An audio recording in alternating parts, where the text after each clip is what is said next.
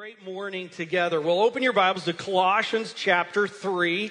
Colossians chapter 3, page 984 if you're using the Bible on the back of the seat there. Thanks so much for being here today on a holiday weekend. You came to church, appreciate it. We've got a lot of people who are visiting and away for the weekend, but you are here and we are going to dig into God's Word together. Now, I want to let you know this, Harvest, today's going to be a bit different than normal. Usually what we do if you're visiting with us or new with us is we go to a passage of Scripture, and we've been going through the book of Colossians verse by verse and working through all that and understanding it. We're kind of doing that today, kind of not. Now, like one of the things for me is I'm not the kind of pastor that likes to go to a church where it's like we read a verse and then talk about whatever the guy wants to talk about. We're just not that way. We want to hear what God has to say from His Word and dig that out. Now, I do want to let you know that today is kind of, this morning is part one of this evening. And with the workshops that we have workshops by all our elders, and their wives are going to be involved with that for preschoolers, for grade schoolers, for teens. We've got one for grandparents. I'm going to be doing one on adults with adult children. And if you're an adult child, I want to encourage you to consider coming to that as well. But that's going to be happening tonight. And so this morning, what's going to be different is we are going to kind of read these couple verses here. And then I am going to, in fact, I just saw someone in the first service, they just tweeted, they said, a gauntlet of parenting information was just downloaded on me this morning. So I just don't have to say anything more. That's what's coming. But I do want to let you know this, really kind of how this is working is we're going to be hitting three areas, the parent's priority, the parent's purpose, and the parent's plan, basically giving you a statement with that. But I'm also going to be giving you three, I'll call them diagrams, three kind of images that for Karen and I, over the years, were inputted into us that were so helpful and are biblically driven. One is the TPT. The second is understanding your child's heart. And then the third is going to be the two tools for parenting. So this is where we're going to be going this morning. And we're going to dive into God's Word and do that. But we're going to kind of be pulling from all over Scripture today. So today it's living Jesus Christ supreme in your home. And you can see this picture that we have. And part of what's behind this picture, we'll be using this as we go along. But ladies, I realize for the last months, I have just been... As a guy, I have been using warrior images and gladiator images, and the ladies are like, come on, man. And, I've been saying warrioresses, but so today we've kind of got a little bit of the girls in the image there, okay? Just want you to know we love you too. All right, love you too. Okay. But is that not the cutest little girl you've ever seen right there? Oh, how precious is that? Well, hey, let me read from Scripture.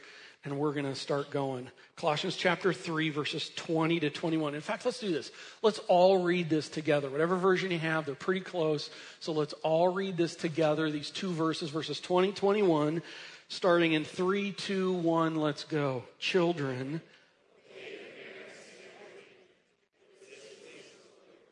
fathers,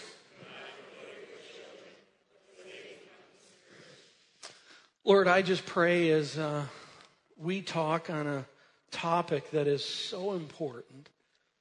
And that is really the topic of teens, children, and parents.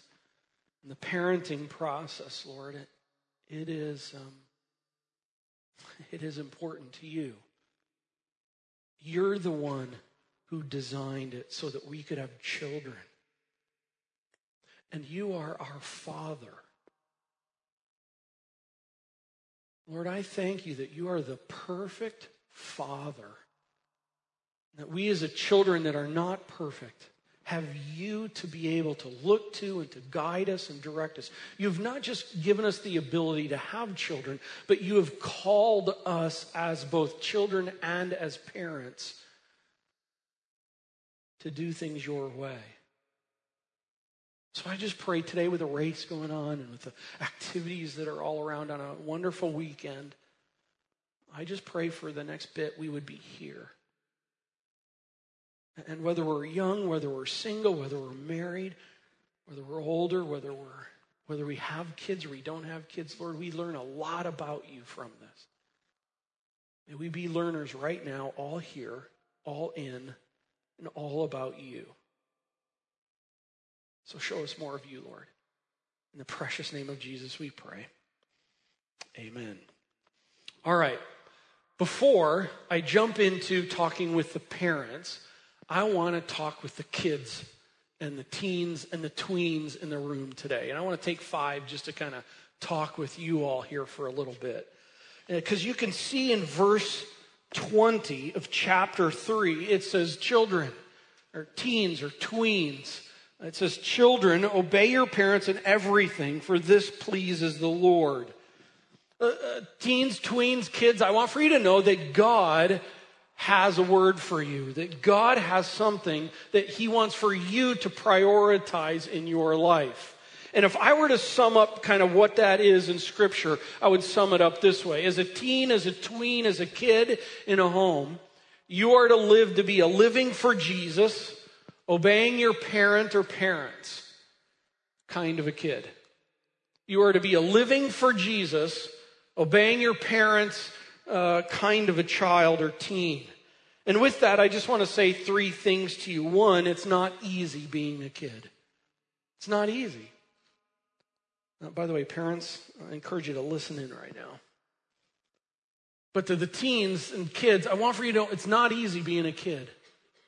I mean, here you are placed under your parent or your parent's authority, and you know really, really well that your parents are definitely not perfect, right?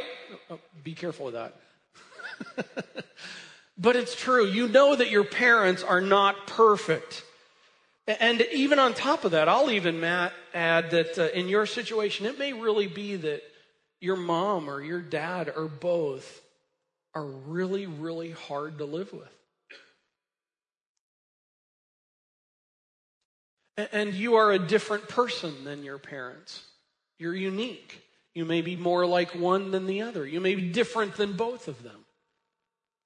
And as your pastor, I just want to acknowledge it is not easy being a kid. I know, I was one once. Really, I was. And I'll even just say this. I loved my parents. And yet there were a lot of times where my dad and I, we were very, very different from each other. My dad and I butted heads a lot. And it's not easy being a kid. Just want you to know that. Secondly, along with that, I also want you to know that God is sovereign. God has placed you in the home that he has placed you in. God could have put you in any home, anywhere on the entire planet, in any country, any nation, anywhere.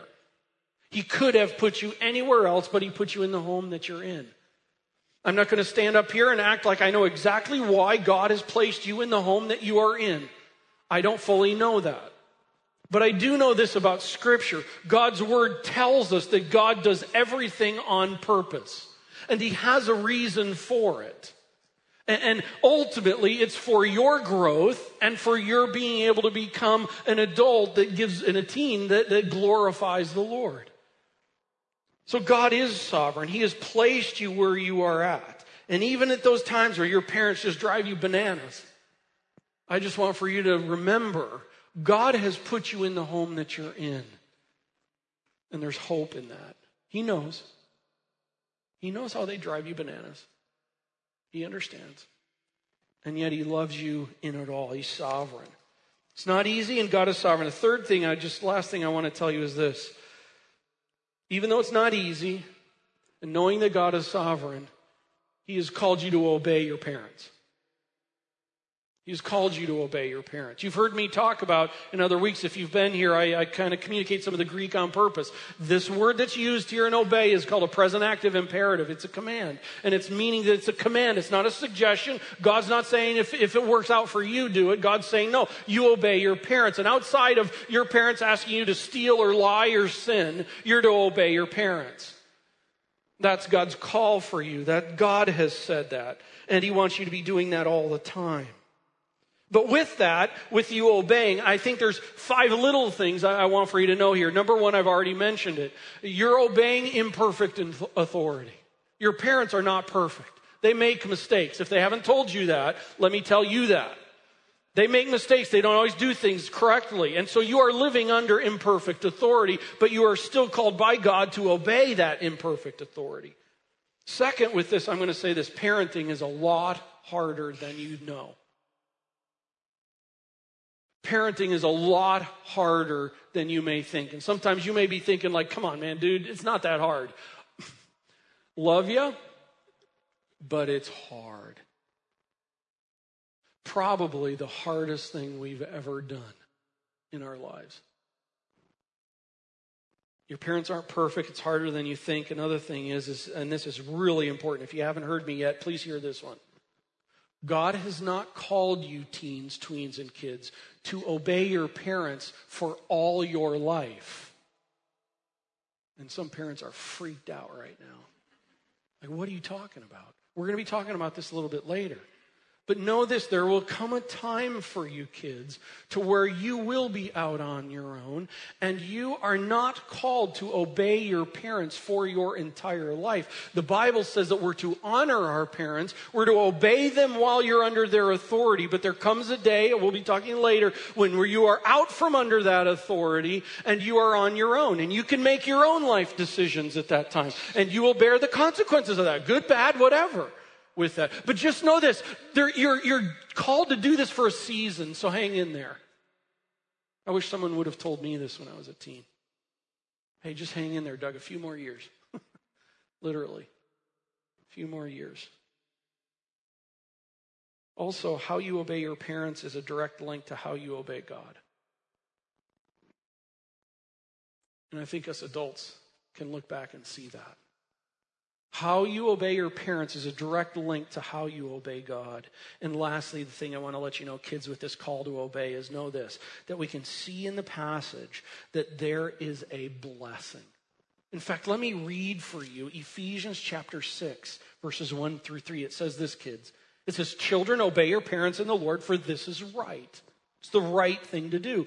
And then verse 2, honor your father and mother. This is the first commandment with a promise. This is going all the way back to the 10 commandments where it says, children, obey your parents. But it's a command with a promise to it, because it says, honor your father and mother that it may go well with you.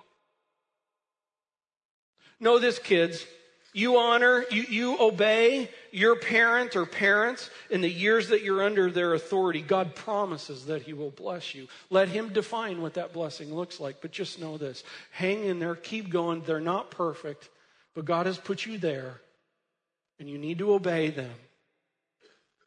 And God will bless you. Lord, I just want to take a minute here and pause and pray for the kids and the teens in this room. A lot of times in this room, we kind of just talk adult stuff, if you will. We don't take these times where we just kind of key in on kids. And Lord, we love the kids and the teens and the tweens in this room. We love them. I mean, even here, Odara, a teen, how big of a ministry she did to us this morning. And Lord, for these teens, you've called them to obey their parents, and that's not easy. And you've called them to obey the parents that you gave them. And I remember back, there were days where I wish I had different parents at times. But you gave them the parent and parents that they have. God, I just pray that they would love you by loving their parents. Would you help them? Give them endurance. Give them wisdom. Give them patience. And give them obedience. Thank you for the kids. In Christ's name we pray. Amen. Parents, it's your turn. We're going to spend a little bit more time. So kids, be encouraged. We're coming at the moms and the dads. A parent's priority. A parent's priority. Here's how I would sum it up. Okay, this is Doug. All right, I want to be clear on this. This is how I would sum up a parent's priority. It would be this: to build a gospel-centered, marriage-focused home. For a kid, for a teen, it was to be a living for Jesus, obeying your parents. Teen parents, it's to build a gospel-centered, marriage-focused home. Now, in that, if you're not married or you're divorced or you're a single parent in that, I would kind of term this to build a gospel-centered, parent-focused home. This statement has an opposite to it.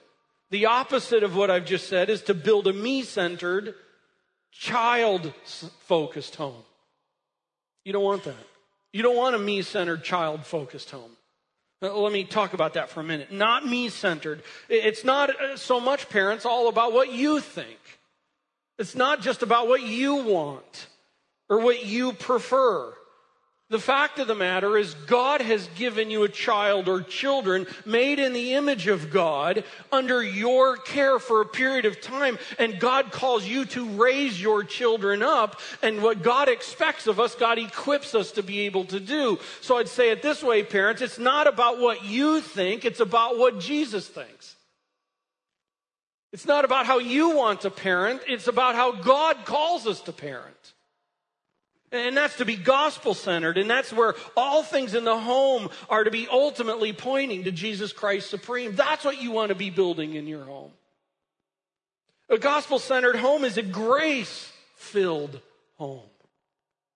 It's a home where sin happens, but it's a home where grace abounds. That's the gospel of Jesus Christ. In a home, it's where everyone is growing and changing.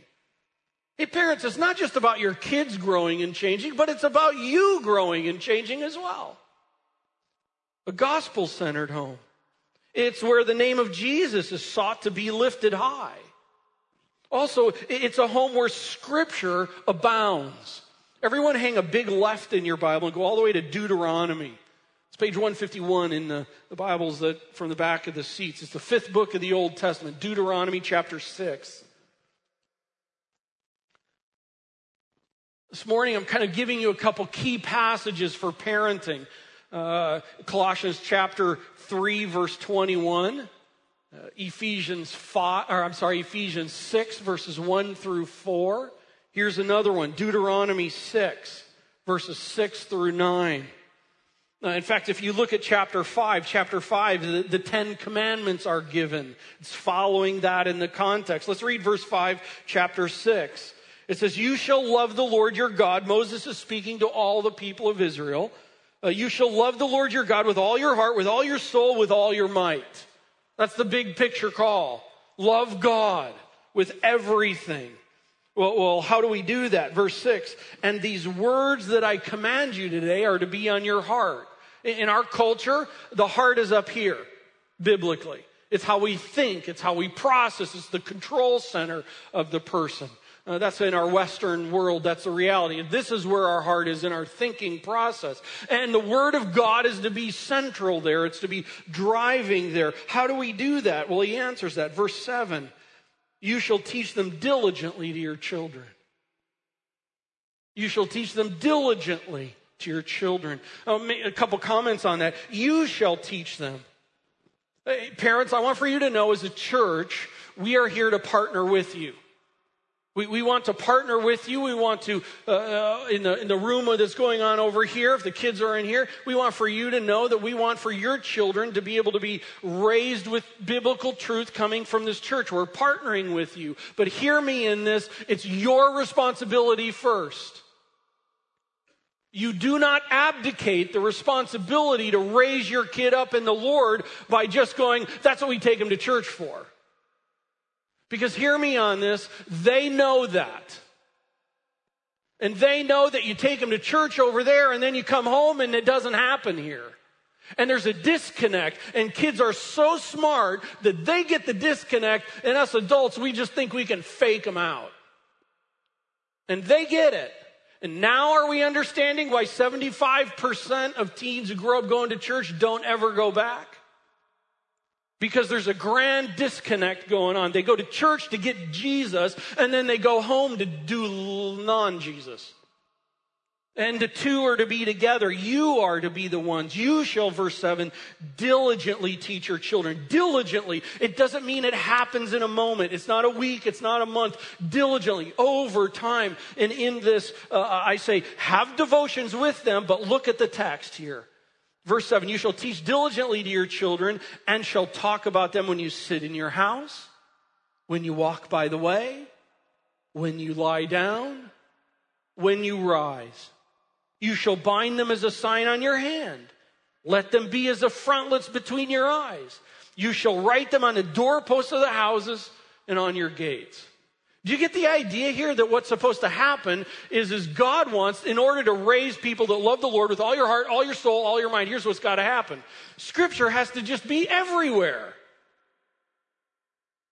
And one of the greatest, this is me speaking, one of the greatest faults I've seen in parenting is this disconnect between when kids see their mom or their dad open their Bible or start to talk God stuff, everybody's freaking out because it's an odd conversation. It should just be part of life. Driving to church this morning. What a perfect opportunity. Memorial Day. Memorial Day, we're thankful for what people have done in Sacramento, without question. But I think this is a great opportunity to talk to your kids about someone else that died. And just bring that conversation in. Someone else who gave their life to be able to provide freedom. You drive to church this morning, you could have that conversation. You don't even have to open your Bible. You drive to church, it's a beautiful day. Isn't it amazing how the sun is where it's at? And we're just the exact right distance. And things turn, so seasons, and it's finally getting warm out, and it's beautiful out. Man, God holds the whole universe together. Listen, parents, grandparents, we should just be permeating that through all of life, talking about it everywhere in it. We're to build a gospel-centered home. Got to keep moving. A marriage-focused, not a child-focused home. You'll see some more of that here in a bit. Know this, that if you're married and have your children, that there is no other relationship in all of Scripture, not with your kids, not with other people, not with extended family. There is no other relationship in the home that is told to be living like Christ in the church. The marriage relationship is unlike any other relationship on the planet. And what kids need most is a mom and a dad who live that picture out in an increasing way. That would be the greatest gift you could ever give your kid, ever, to be able to see that. A marriage-focused home. It's not all about your kids. And I just ask parents, as you kind of think through some of this, literally, what's been the priority in your home over the last week or month? What has been the priority? Here's a couple. To be conflict-free. Or to be moral, have values in the home. Or for things to go your way. But to have peace. Or maybe the priority for you over the last week, month has been to survive. I get that. But I just ask this, what's different about that home than an atheist's home? There is no difference. There is no difference. But building a gospel-centered, marriage-focused home, that's to be the priority of what's happening in it. Eyes set on that, pursuing after doing that and being that. Parents, your priority is to build a gospel-centered, marriage-focused home. Next, the parent's purpose, your purpose. So if that's your priority, what's your purpose? Here's the purpose statement. I want to build it out with three little pieces with it. First, to raise my children, to raise my children. To raise our children, to raise our children. To raise. That means that something has to happen. That means you move them from one place to the next. You're not just providing a roof. You're not just providing food. You could say, well, that's raising them. No. We'll see here in a little bit. It's more than that. Parents, your kids are not a chia pet. You don't just water them and then stand back and go, woo, look at that, whatever creepy kind of stuff coming out of that head is. That's not what it's about. If it was that, it would have saved a lot of pain in everybody's life back in our family. But it's not that. It's not about the experience of having a family. It's about raising another that has been entrusted to your care. By the way, it's about raising one made in the image of God that has been given to you by God for you to do something with them. Raise them. Raising doesn't happen overnight. Raising takes a period of time. So you're to raise them. Secondly, you're to raise them to leave home. You raise your children to leave home. Now, there may be some here in this morning where it's like, man, I just got my baby in the last year or so, and you're telling me I'm raising him to leave home? Look at me. Yes. Yes. I'm just going to say, for Karen and I, this principle right here changed our entire parenting. So I ask you really just from our own personal experience to hear this up. And I say this because this comes out of Genesis 2:24, Ephesians 5:24. Both of those tell about how when God said, and he and his wife shall leave the father and mother, and they shall cleave to one another and become one flesh. A whole new relationship is built out. And this is what we're talking. So we've got an acronym here used for this to help us to remember. It's called TPT. Can you say that? Awesome. And it means temporary, permanent, temporary. Let me explain. Temporary. I, Doug, was born into a family. Does that not look like the perfect Baptist family right there? Does that not? Okay, so here's me in the different colored suit than everybody. Yep, that kind of fits. I was kind of the different guy in the family. I was in an engineer mindset family. I was a little bit different. So I was the youngest, then my middle brother, David, who I was in business with for 20 years, then my older brother, Don. This is my mom and my dad. My dad died a number of years ago. My mom is still living. My mom's remarried to an amazing man, my stepdad, Kirchhoff, and living in Indianapolis. And this is my family. And I'm so grateful that God put me in my family. We had some hard times, but we had some amazing times, and I'm grateful for them. But in that whole reality, there is a temporariness to this. And that really changed and was made very, very clear when a permanent relationship came to fruition. And Karen and I got married.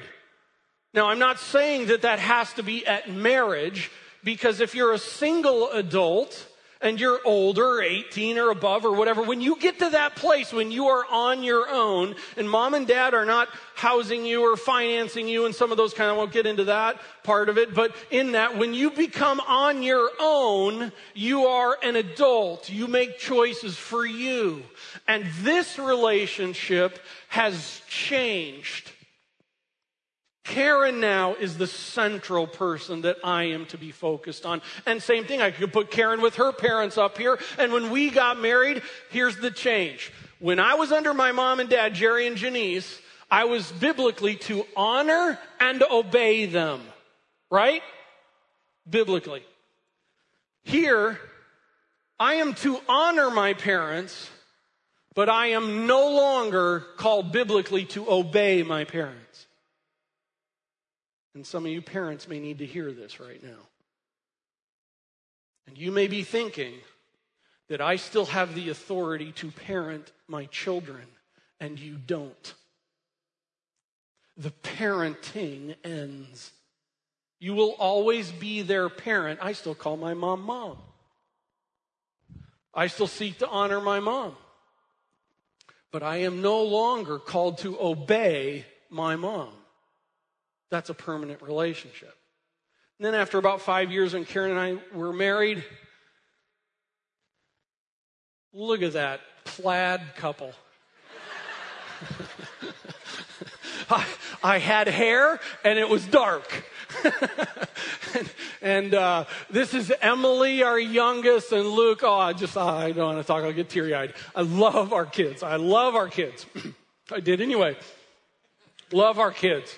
And now, in that, here's the deal. We were in this permanent relationship, and this permanent relationship continues. A marriage-centered home. Luke and Emily are now, if you will, over to this picture. For them, if they were telling the story.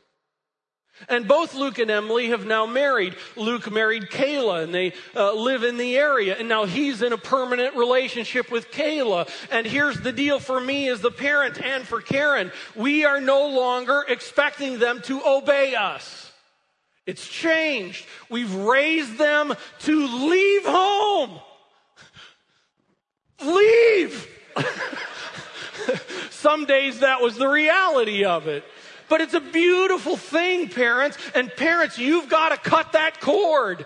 And listen, parents, if you're in that adult children thing, come tonight to the workshop. I'm going to be talking some more on that. And if you're an adult child with some of that, I would encourage you to come as well on that. But then Luke and Kayla are over here with us. And then Luke's married to Kayla. And Emily's married to Kurt. And Emily and Kurt, they had our first grandchild over here. And they're over in this way. And William now is in a temporary relationship. Do you see how the cycle goes?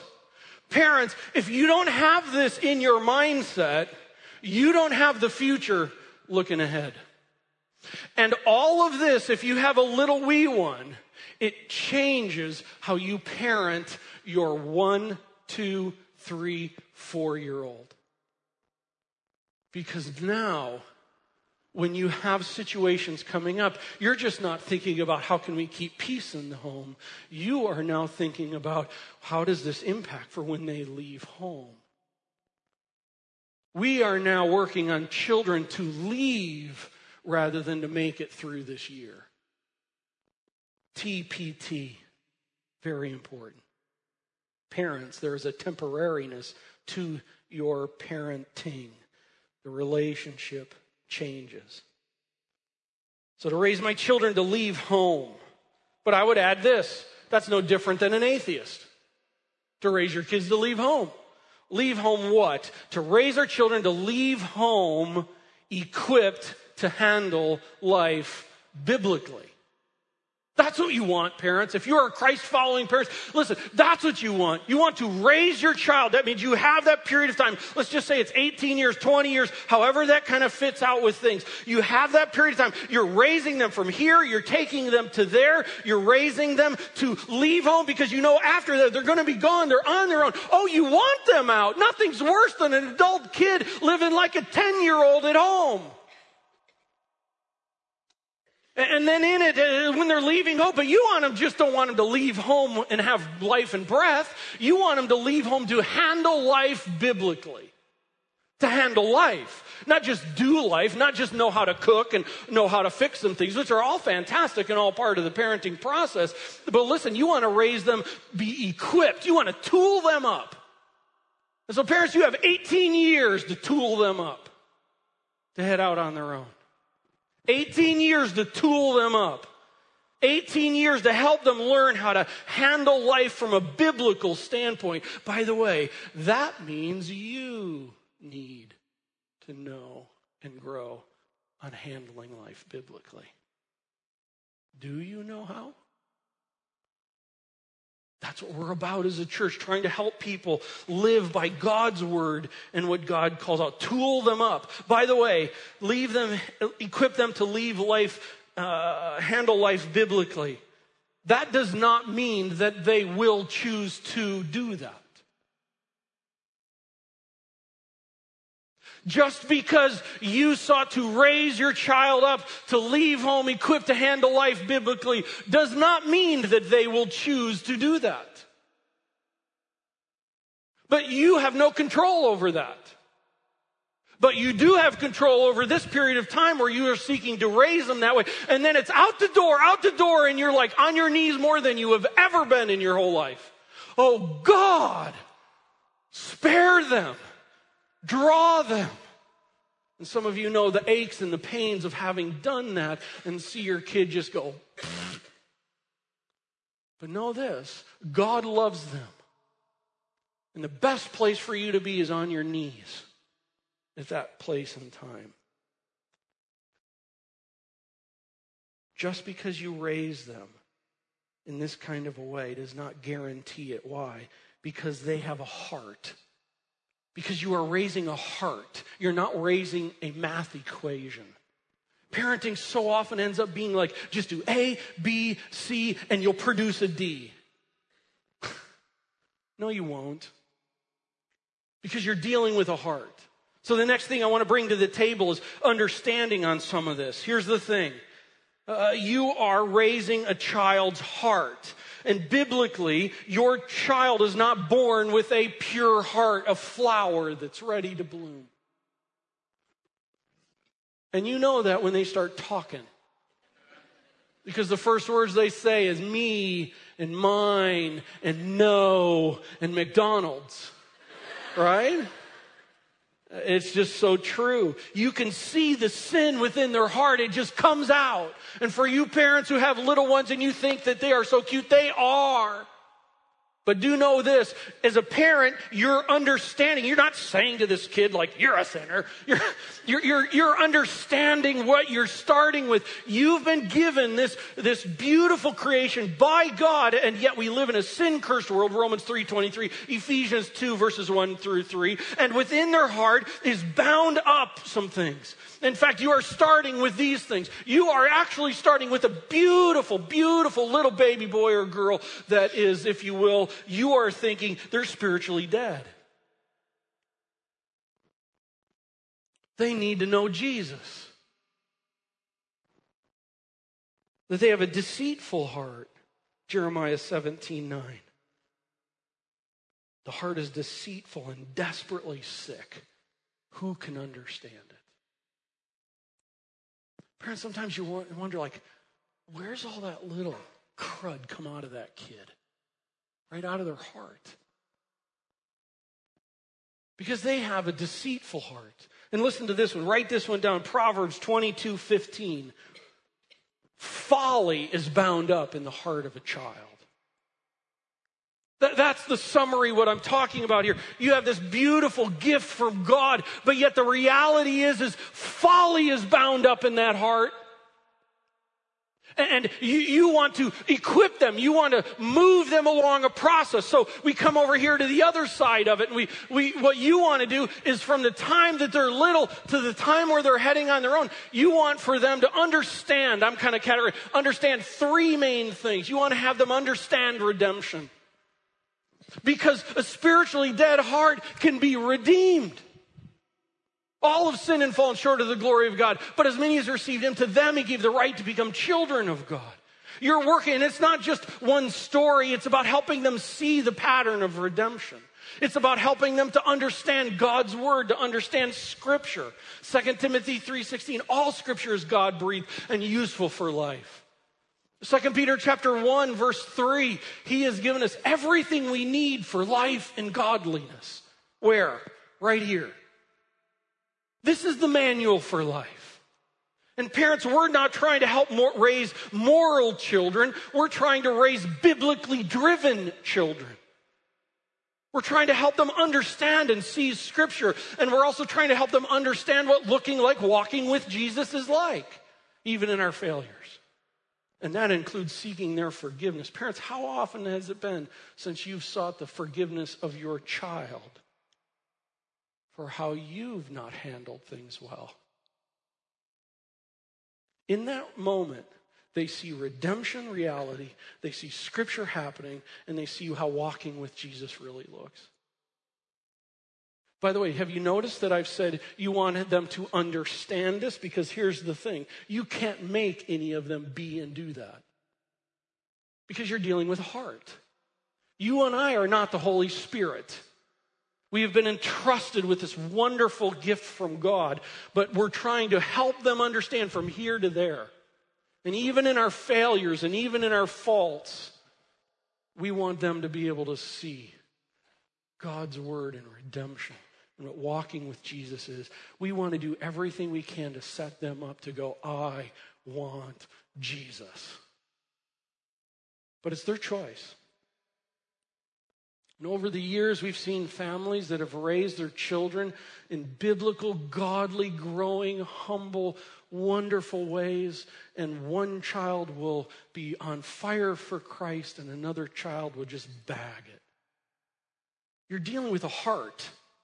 You're not dealing with a math equation. You're dealing with a life. So temporary, permanent, temporary. Understanding the heart of your child.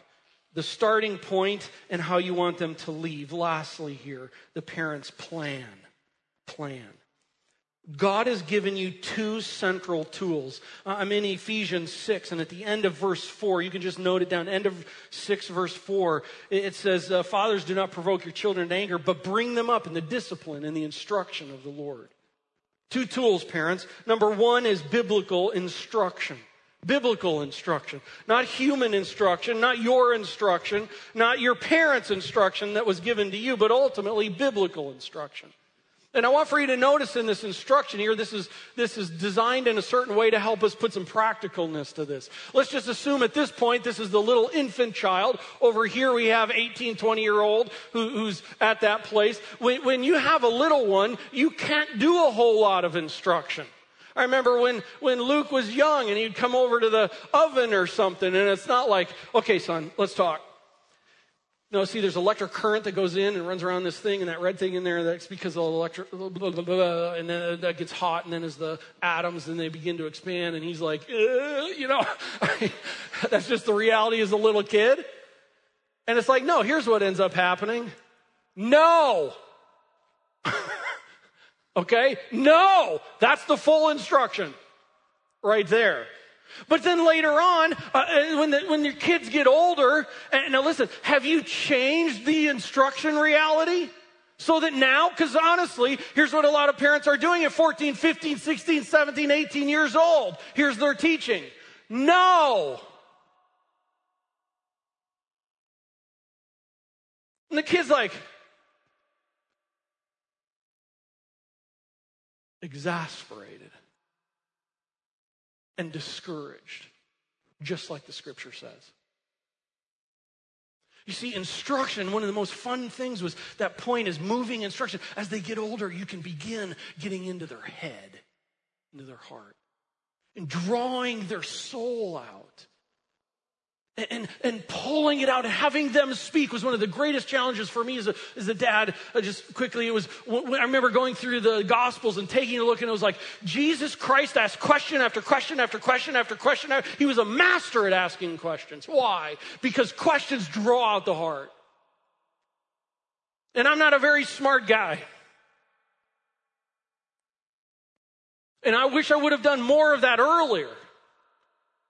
But later when our kids were a bit older and I saw that and I started getting to that place where just ask questions and draw their heart out, because now I want to draw their heart out, and now we can talk about what's going on in your head. Because I'm not raising an equation, you're raising a heart. Instruction. Little when they're young, lots when they're old. I'll even say it this way. Little formal teaching, lots of informal teaching. Informal, that's Deuteronomy 6:6-9. Hey, if you have devotions with your kids, fantastic. But honestly, I'm not so concerned about your devotions with your kids. I'm concerned about the rest of the day. That's the deal. More of it happening during that. Let's keep moving. The second tool, biblical correction. Biblical correction. And by the way, do you see how it falls on the graph here? Correction when they're young, like I was giving you the story with Luke, it was just kind of honestly, it was like, no, Luke, because we're trying to get his attention and understand that you touch that, there's some pain involved with that. And it's like, no. And then it's like, okay. And then he goes off and he totally forgot what just happened. But it was a total correction teaching moment. But as time goes on, that correction comes down and that correction gets less. And as the instruction gets more and more, because you're raising them to leave home equipped. If you're just trying to raise them to stay home and have peace, it'll be correction flat across the whole top. But if you are getting to the point where you're able to instruct more and the correction is dropping down more because you're dealing with their head more, I'll tell you this, in the beginning, it's physically tiring. When they get older, it's mentally exhausting because you're trying to draw them out and get in their head and help them understand and even help them understand what they're thinking. 4 things on biblical correction, just 4 words. Biblical correction is definable. Defined correction means that there's clarity and understanding between all parties. This requires in advance teaching before the offense. Parents, have you tagged certain, at the time in life where they're at, tagged certain disciplines to certain offenses? Otherwise, you're just making it up as you're going along. But there's times where we used to have where there's certain things we were working on. And certain things had certain ramifications, and the kids knew about it. Your discipline, your correction is a whole toolbox. There's not one tool of correction. There's all kinds of tools of correction. In fact, the other day we were looking at a little picture. Oh, so sweet. Luke was in a timeout in a chair right against the wall. He's just a little boy. And Emily, she's probably like this tall. She's over, got her head on his lap. Oh, sorry, dad moment. But just there, you look at that and you go, listen, Luke is having a timeout, and even Emily was understanding what was going on in it. And it's definable. You can see it. They understand it. There's no surprises in your correction. The worst thing to have happen is a confused child in correction. Like, what just happened, dude? There's no teaching in that. There's no help in that. It's definable. Second, it's reasonable. It's fitting. The punishment fits the age and the offense. Parents, every problem is not a major problem. Every problem is not a major problem. Third, biblical correction is useful. It's useful for establishing order. It's useful for protecting. It's useful for preparing. It's useful for exposing. It's useful for teaching. And with that, biblical correction always has instruction with it. Always. Biblical correction is not correction done out of anger. Biblical correction is not correction done out of, you're annoying me. Listen, that's you-centered parenting, not biblical-centered parenting. Two tools, instruction and correction. So a parent's priority, gospel-centered, marriage-focused home. A parent's purpose, to raise your children to leave home equipped to handle life biblically. And a parent's plan, I'm seeking to build a gospel-centered, marriage-focused home that raises my children to leave home equipped to handle life biblically. And I'm using two key tools, instruction and correction. That's parenting wrapped up in a sentence. And it's a life challenge, isn't it? Or about an 18, 20-year-old challenge. Let me finish just by referring back to our verse and close it out. Colossians 3:21, just a couple comments. Fathers. Pause. Why not fathers and mothers? So is it like moms, you're like, thanks God, you like leave me out of the equation? No, that's not what's happening here. Someone's being addressed, and it fits with last week. There's a headship role. There's a Mr. First responsibility. And hear me, men. Your first responsibility before God for your home. If love's not happening in your home, it's your responsibility first. If raising your kids in this kind of manner is not happening in home, it's your responsibility first. The moms are just as responsible. Please, ladies, don't be offended by that. I'm just saying, and part of what I'm really passionate about, I'm doing my doctoral thesis on laziness in men and their relationships. And men, we are abdicating the responsibility of our children far too often to the children's mother.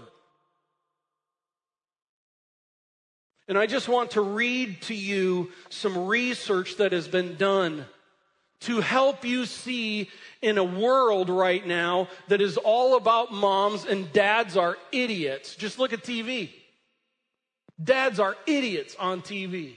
Everybody loves Raymond. Just go down the line. Listen to this, though. At 2 to 3 weeks, infant boys are more wide-eyed, playful, and bright-faced toward their father than their mother. At 2 to 3 weeks. Children who get along best with other children most often have fathers who spend a lot of time playing physically with them. By the way, these are from all kinds of different, not all the same research stuff. Just reading statements from them. Children who did best in terms of peer relationships were those whose dads validated their feelings and praised their accomplishments. The most powerful predictor of empathy in adulthood was paternal child rearing at early ages. Children of involved fathers tend to be intellectually smarter. A father's availability as well as their absence affect their children's academic performance. Simply being there is not enough. Being available and involved is what counts. Kids with unsupportive dads and dads who humiliate them were the ones most likely to be headed for trouble. They were the ones who displayed aggressive behavior toward their friends, who had the most trouble in school, and were the ones with problems often linked to delinquency and youth violence. Involved fathers tend to have happier marriages and more successful careers. I'm bringing this to the table because I am personally just concerned with what's happened with dads today. And how intriguing the scripture says, fathers, do not provoke your children. And guys, we have a tendency to do that. We have a tendency to exasperate our kids. Fathers, do not provoke your children lest they become discouraged. And dads, I just want to say, love your children, please. Moms, you too. Parenting is the hardest thing I've ever done in my entire life.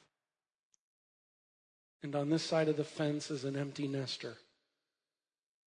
I just encourage you, parents with children still at home, it's worth every sacrifice, every ounce of work. Persevere. Lord, thank you for the time together. It's been just kind of a time for me to throw a whole bunch of stuff out here on the table, referring to parenting and what's going on. And God, I just thank you for the parents in this room, and I pray over them. Oh God, would you please just give them grace and give them endurance. I pray for the single moms in this room, for the single dads in this room. God, they just have an added load as a parent, and Lord, you love them. I just pray that you would love on them and that we would love on them. And God, I thank you for the children here at this church, for the opportunity we have to come alongside parents and seek to raise them to understand what biblical living looks like. Would you help as a church to do that better?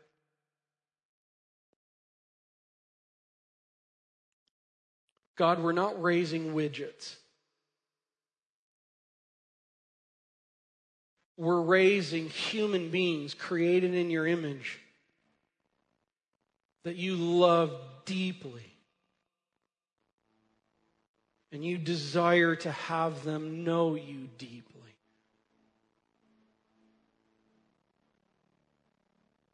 Father, just with kind of all this data I've tossed out today, may parents work it, think it, put it into practice. And God, again, I pray for the kids, for the teens, for the tweens. Thank you for them. Lord, I just pray that the Spirit of God would work in their lives, that they would yearn to have a deep, abiding, lasting, impacting relationship with the Creator of the universe.